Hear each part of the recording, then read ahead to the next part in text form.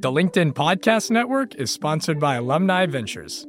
Invest with confidence. Discover the power of venture investing with Alumni Ventures, America's largest venture firm for individual investors. Learn more at av.vc. Hello, my friends, and welcome to another exciting episode of Negotiate Anything. Negotiate Anything is produced by the American Negotiation Institute, and with over 3 million downloads and listeners in over 180 countries, listeners just like you have made this the #1 negotiation podcast in the world. I'm Kwame Christian, and I'm the director of the American Negotiation Institute. We're growing, and I want to introduce you to our new team members and new trainers. This will help to give you new, diverse perspectives on negotiation and conflict resolution. That's why I'm excited to let you know that Shane Martin, our head of sales and partnerships, is going to serve as co-host of the show from time to time. We are passionate about providing you with the best content that will help to make your difficult conversations easier, both at work and at home. Lastly, before we get into the episode, I want to remind you that our team conducts negotiation and conflict resolution trainings in the United States and abroad. Our trainings will give you the practical skills you need to resolve conflict, negotiate, lead, and persuade with confidence. Click the link in the description below to learn how we can help to make your difficult conversations easier. And now, let's get to the show. Cheryl, thanks for joining us today. I'm so excited to be here, Kwame. Thanks for having me. I'm even more excited, Cheryl, because this has been on my radar for a while, and I'm super pumped to have you. So before we get started, let's start off by telling the listeners a little bit about yourself and what you do. Yep. So I am Chief People Officer at Friends of the Children, and we're a nonprofit that provides paid professional mentors to children who face the most barriers. And I've been doing that for 4.5 years.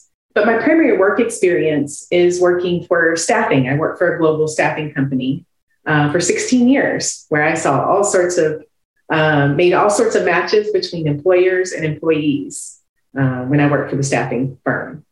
Fantastic. Yes. And listeners, check out Friends of the Children. It's an awesome organization. And also let the listeners know about how we started to how we got to know each other. Absolutely. I was really fascinated by, I had started listening to your podcast, so even more excited to be here since I'm an avid listener. But also I saw, your TED Talk and knew that you could really help us at Friends of the Children, because we really wanted to have difficult conversations, to have a methodology to use difficult conversations. And I felt that the framework that you have was simple, straightforward, and could help us with all sorts of conversations, both from an HR perspective, from a personal perspective. And we at Friends of the Children want everyone to bring their whole self to work. And your approach really does that, right? It allows you to, in all areas of your life, to have difficult conversations, because as you like to say, the best things in life are on the other side of difficult conversations. And who doesn't want a best life? So yes, we were super excited to have you help us with some conversations. That's great. Oh, listeners, you can hear my smile. I think it's pretty obvious. This is great. This made my day. Well, and the day is going to get better because we haven't even gotten into the content yet. And so today we're going to be talking about negotiation and difficult conversations, but specifically in this post-COVID, this COVID world that we're finding ourselves in, and specifically the nuances that exist between the relationship between employers and employees. And so, Cheryl, I'll hand it off to you to kind of set the stage, and then we'll start moving through the interview. Yep. At the beginning of 2021, SHRM did a study, and they announced that they discovered that more than half of employees we're going to be looking for work in 2021, post-COVID. Now, the post and the COVID, we're still working on that. But I will say that, and they called it a turnover tsunami. And I loved that visual, turnover tsunami, because first of all, I think that, you have weather anomalies all across the country. It's like tornadoes, it may hit or miss. But a tsunami comes in and everybody's impacted, right? I was really drawn to the term turnover tsunami. because I felt it was just shocking, but yet also informative. And, we're starting to experience it. Employers and employees are starting to see some of their best people leave. And I think it's important that we all think about, what does that mean if you're the employee? What should you be looking for? And if you're the employer, what should you be considering to keep people? Yeah, it makes a lot of sense. And so this provides us within organizations to have opportunities to have a lot of difficult conversations. And so when we think about the conversations that employers need to have when it comes to discussing what work will look like, what shape do those types of conversations take, in your opinion? And what are the organizations and leaders that are at the forefront of this and doing it well? How are they approaching it? Yeah. When you enter a negotiation, you should always know what your negotiables are. So you need to do your research. And I believe that organizations should definitely be thinking about how flexible can they be. We've been in this COVID situation for a while. Many of us are working from home.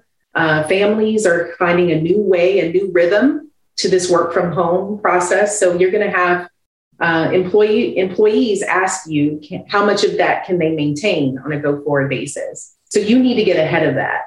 Are you going to be, there's this new term that has come into being called remote first, which means that you as an employer are saying, I am going to be a remote first employee. Everyone I hire will have the option to be remote. Or are you thinking about something that's maybe more hybrid can work for you?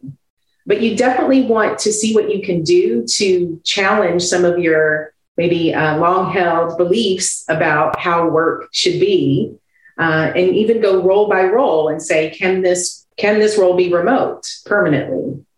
And really just think about what your negotiables are as an employer. Because I can tell you one thing, if you haven't prepared to negotiate with your employees, then they will negotiate, but they will negotiate with someone new. Yeah. So you definitely want to know what your negotiables are and get ahead of it. Like, have a plan, survey your employees, find out, do they want to work remotely? Or are they really anxious to get back into the office? Know what your employees want, and then also know how flexible you can be and still meet the needs of your business. Yeah, it makes a lot of sense, Cheryl. And tell me what you think about this, because it sounds like there is a possibility for some unique interactions that could come into play in this situation, because right now we're talking about the employer having these negotiations with the employees, trying to figure out what it is they want, why they want it, what are those negotiables where we can kind of flex in order to make people feel more comfortable. But within the higher ranks of organizations, there are different leaders. And different leaders have different philosophies. And so you might be a leader who says, I'm very flexible. The other person says, I pride myself in rigidity. And so if you are that leader who is flexible, how do you approach the conversation with your peers to get them on board with providing more flexibility for the employees? Well, there are a lot of surveys out there that really talk about why people leave work. And about 35% of people leave for more money, and about 25% work-life balance, right? So yes, you could be that rigid person, but hopefully you have a lot of money. Maybe that's going to be your approach. That is a valid approach. But I will say, when people leave for money, they're still going to be looking for that work-life balance at the end of the day. I'd like to start with relating to what we've just been through. I mean, now is a great time if you're one of those people that feels that your organization should be more flexible. We've already been flexible.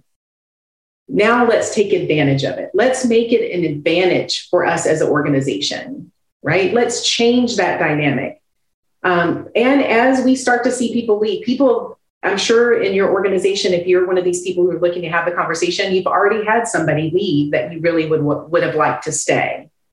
So this now is a great time to get ahead of that before that big tsunami wave comes into your organization.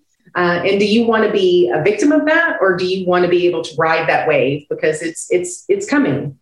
COVID has been very traumatic for us across the world, and certainly in the United States, we are all feeling a little, closed in. We're looking to redefine our relationships with loved ones, with employers. That's one thing that COVID has done for us all. It's a real unifier, right? And with trauma, we know that people don't always make the best decisions. So you want to get ahead of that. You want to create a space at your company where people feel welcomed and they belong and they feel connected. And that will help you retain folks. And if you can approach someone who's like that dollars and cents and not very rigid, you can say, listen, we've been doing it. This is coming. We're already seeing people leave. Let's get ahead of it. Let's prevent the leak. Let's get ahead of it. And I think that, a lot of people, but you want to take it tidbit by tidbit, though. You don't want to just come in with a big old plan that we're going to be remote first and, nobody's ever going to be in the office. This is a negotiation. Let's talk about what meets the needs for each role. Maybe it's not all roles. Maybe it's some roles, and it's a great way to start the conversation with someone. I'm Jessie Hempel, host of Hello Monday. In my 20s, I knew what I wanted from my career. But from where I am now, in the middle of my life, nothing feels as certain. Work's changing, we're changing, and there's no guidebook for how to make sense of any of it. So every Monday, I bring you conversations with people who are thinking deeply about work and where it fits into our lives. We talk about making career pivots, about purpose and how to discern it, about where happiness fits into the mix, and how to ask for more money. Come join us in the Hello Monday community. Let's figure out the future together. Listen to Hello Monday with Jessie Hempel wherever you get your podcasts. Hi, I'm Tomer Cohen, LinkedIn's Chief Product Officer. On my podcast, Building One, we dive deep into what it takes to build great products. Recently, we had Zach Perret, the CEO of Plaid, and he shared about his struggles building a financial app for consumers and how he was able to turn it all around with a critical pivot. Take a listen. I personally couldn't resonate as much with the consumer set that we were trying to reach. I just didn't have that level of empathy. When we made the shift to building a B2B product, though, I was building the product that I wanted. My co-founder and I were creating the product that we wanted ourselves, and we had so much empathy for what that product was. Such a great insight. In that sense, we got lucky because we were creating a thing for ourselves. And then the people that we were talking to also had the same problems we did. They were fintech developers. We'd been a fintech developer. We've been trying to build a fintech product for a year. And so we had such deep empathy. We had such a clear ability to... If you want to hear more of Zach Perret's story and the lessons that follow, listen and subscribe to my podcast, Building One. Does your company invest in professional development training? If you believe that your team would benefit from a negotiation workshop, all you need to do is go to our website, fill out the workshop request form, and then we'll set up a time to chat. These workshops are completely customizable, and we've done them all around the country. Negotiation and conflict resolution skills are beneficial across all professions, but they're especially useful in procurement, purchasing, sales, sourcing, and contract management. Our calendar is filling up quickly, and we even have some workshops scheduled for next year. If you think you might want one, I'd suggest reaching out soon so you don't miss out. Check out the link in the description to learn more. And now, back to the show. Yeah, that's fantastic. And one of the things that we mentioned in your notes here is that employers need to get a better understanding of what it is that the employees want. And one of the things that you mentioned was surveys. Surveys are a great tool to gather information, but in some situations, they're a little bit limited in terms of the quality of information. They have their place, and then there are spaces where a tool like negotiation could come into play. And so for you as a leader in a company, what do you do when it comes to having individual conversations with employees or small group conversations with employees, and when you're trying to solicit feedback on the direction of the company? That's such a great question, Kwame. I'm so happy you asked it. One of the tools that I find is so very valuable is a stay interview. Have you ever heard of stay interviews, Kwame? No. Yes. When people leave an organization, we do exit interviews. Right? We find out, why did you leave? What inspired you to move? But you could actually do a stay interview where you interview your employees and you talk about, when was the last time you thought about leaving? What do you enjoy most about your job? What are some of the biggest challenges of your job? What would you like to see change? And it gives you, as the employer, the opportunity to address those issues before someone even decides to leave. Oh, you really like doing more of interviews? You like doing more, trainings with folks? We can make that happen for you. And why are you thinking about leaving? When was the last time you thought about leaving? Oh, you thought about leaving when COVID first started, but you liked the way we handled it? Well, how can we continue that? Or we didn't handle it so great. What can we do for you so that you know that you're appreciated? So you're having those conversations before someone even thinks about leaving, like really commits to leaving. Now, actually, this is good because one of the things that we talked about in the training with Friends of the Children was psychological safety. And so in a conversation like that, I could see it being very easy for the employee to get skeptical. Wait a second. Why is she asking me these questions? Am I in trouble? If I say I was planning on leaving, are they just going to start getting ready to replace me now and then fire me? Right. There are a lot of there's a lot of catastrophizing that could occur in that situation. And so as a leader, what can you do in a conversation like that to make them feel safe to share the information? Yeah. Well, I think COVID is the perfect time to make this part of your culture. We know that people are redefining so many relationships in their lives. So we want to know from you how we can make this a better workplace for you. You don't just kind of schedule it with them. You talk about how we're going to start this new program where we're going to do state interviews because we really want this to be a great place to work.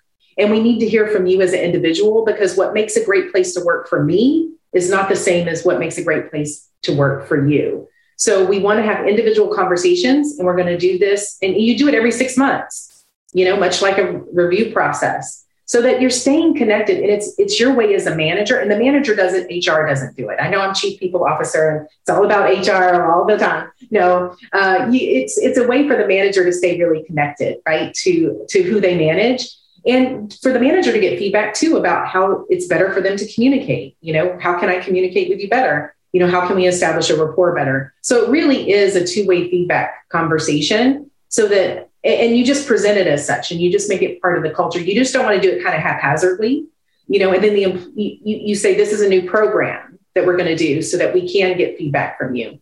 And most people, maybe the first time they're a little skeptical, but over time, as they see that you're taking the feedback and actually doing something with it. Now, I will say, don't do these if you're not prepared to make adjustments, because that will definitely increase dissatisfaction. Kwame, I told you I want to do more of this, and we never talked about it again, right?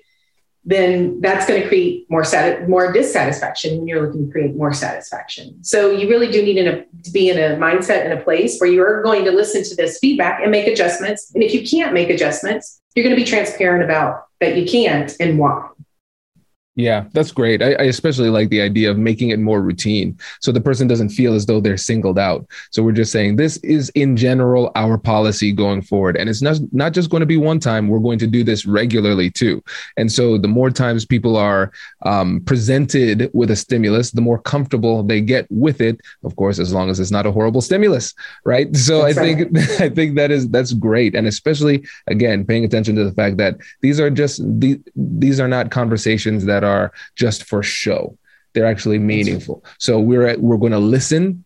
We're going to prove that we're listening, not just by repeating what they say in the moment and maintaining eye contact and giving those nonverbal affirmations. Not just through that, but we're going to show that we were listening by actually doing something at the end, right? Yes. That's the best way to show that you're listening. Behavior change. I think that's fantastic. And now that gives us an opportunity to filter into that third point, and where we're talking about what employees should consider when they're considering potentially new employers. And so Now we're in COVID. People are shifting positions often. Now, what are those things that they should focus on as they evaluate potential employers?